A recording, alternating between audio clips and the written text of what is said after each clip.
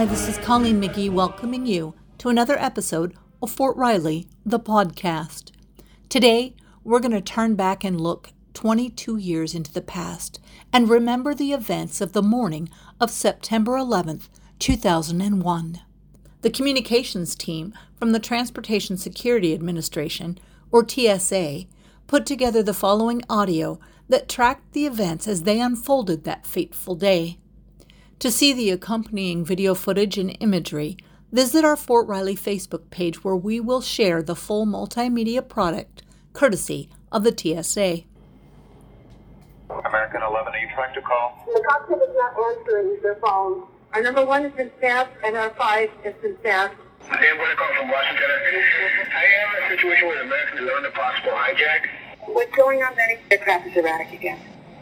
Very erratic.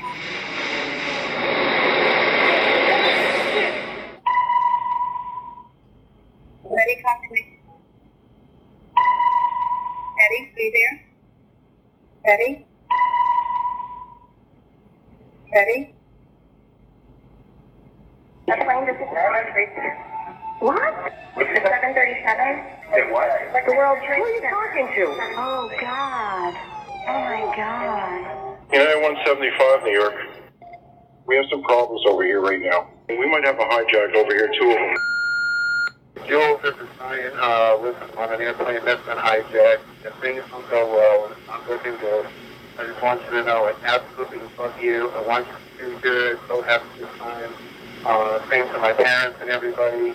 And I just totally love you. And I'll see you later. Bye, babe.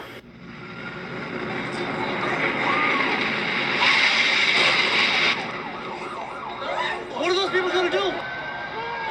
All the elevators are blocked out. Oh my God. So both towers are now. Okay, I got an aircraft 6 miles east of the White House.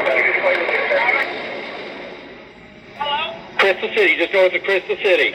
Just to the north of your town. Yeah, stop all departures. Pentagon just got hit. Don't say that. God damn it, I can't even protect my NCA. United 93, that traffic for you is 1 o'clock, 12 miles eastbound 370. Negative contact, we're looking at United 93. United 93, Cleveland, if you hear the center right then. I got this in the dark. Keep remaining steady. You have the ball, folks.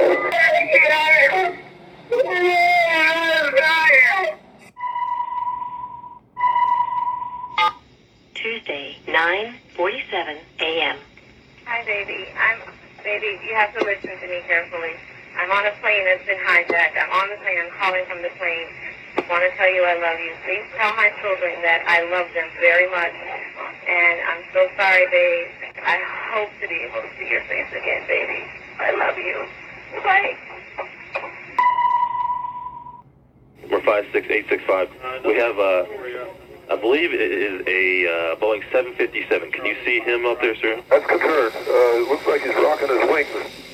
Roger. He's rocking back and forth. We're 56865. I advise you stay away from that aircraft. Go north as fast as you can.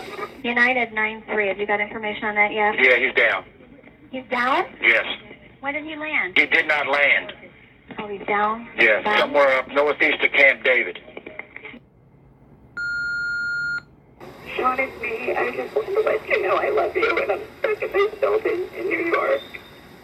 There's lots of smoke, and I just wanted you to know that I love you always. At number 2 World Trade Center, right?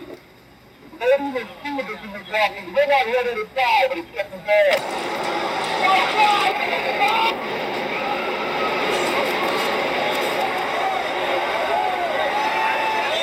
I'm on the 83rd floor. I'm gonna die, aren't I? No. Say I'm gonna die. Ma'am, say your prayers. We're going to think positive because you got to help each other get off the floor. Now,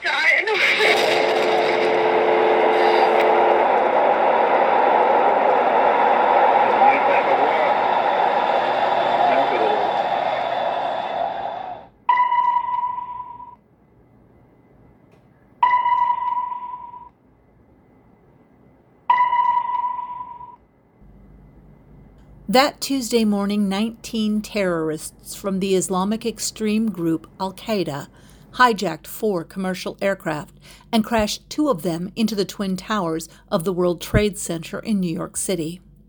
A third crashed into the Pentagon in Arlington, Virginia. After learning about the other attacks, passengers on the 4th hijacked aircraft, Flight 93, fought back, and the plane crashed into an empty field in western Pennsylvania just 20 minutes before it would have been over Washington, D.C. Almost 3,000 people from 93 countries lost their lives in this sophisticated, coordinated attack on America. Most of the fatalities were from the attacks at the World Trade Center. The Pentagon lost 184 civilians and service members, and 40 people died on Flight 93. This was the most deadly attack on American soil since the Japanese attacked Pearl Harbor in 1941. These dark moments in our nation's history cannot be forgotten, nor can we fail to remember those we lost that day. During a speech at the United Nations General Assembly just 60 days after the attack, then President George W. Bush said the following: "Time is passing, yet for the United States of America, there will be no forgetting September the 11th. We will remember every rescuer who died in honor. We will remember every family that lives in grief. We will remember the fire and ash, the last phone calls, the funerals of the children.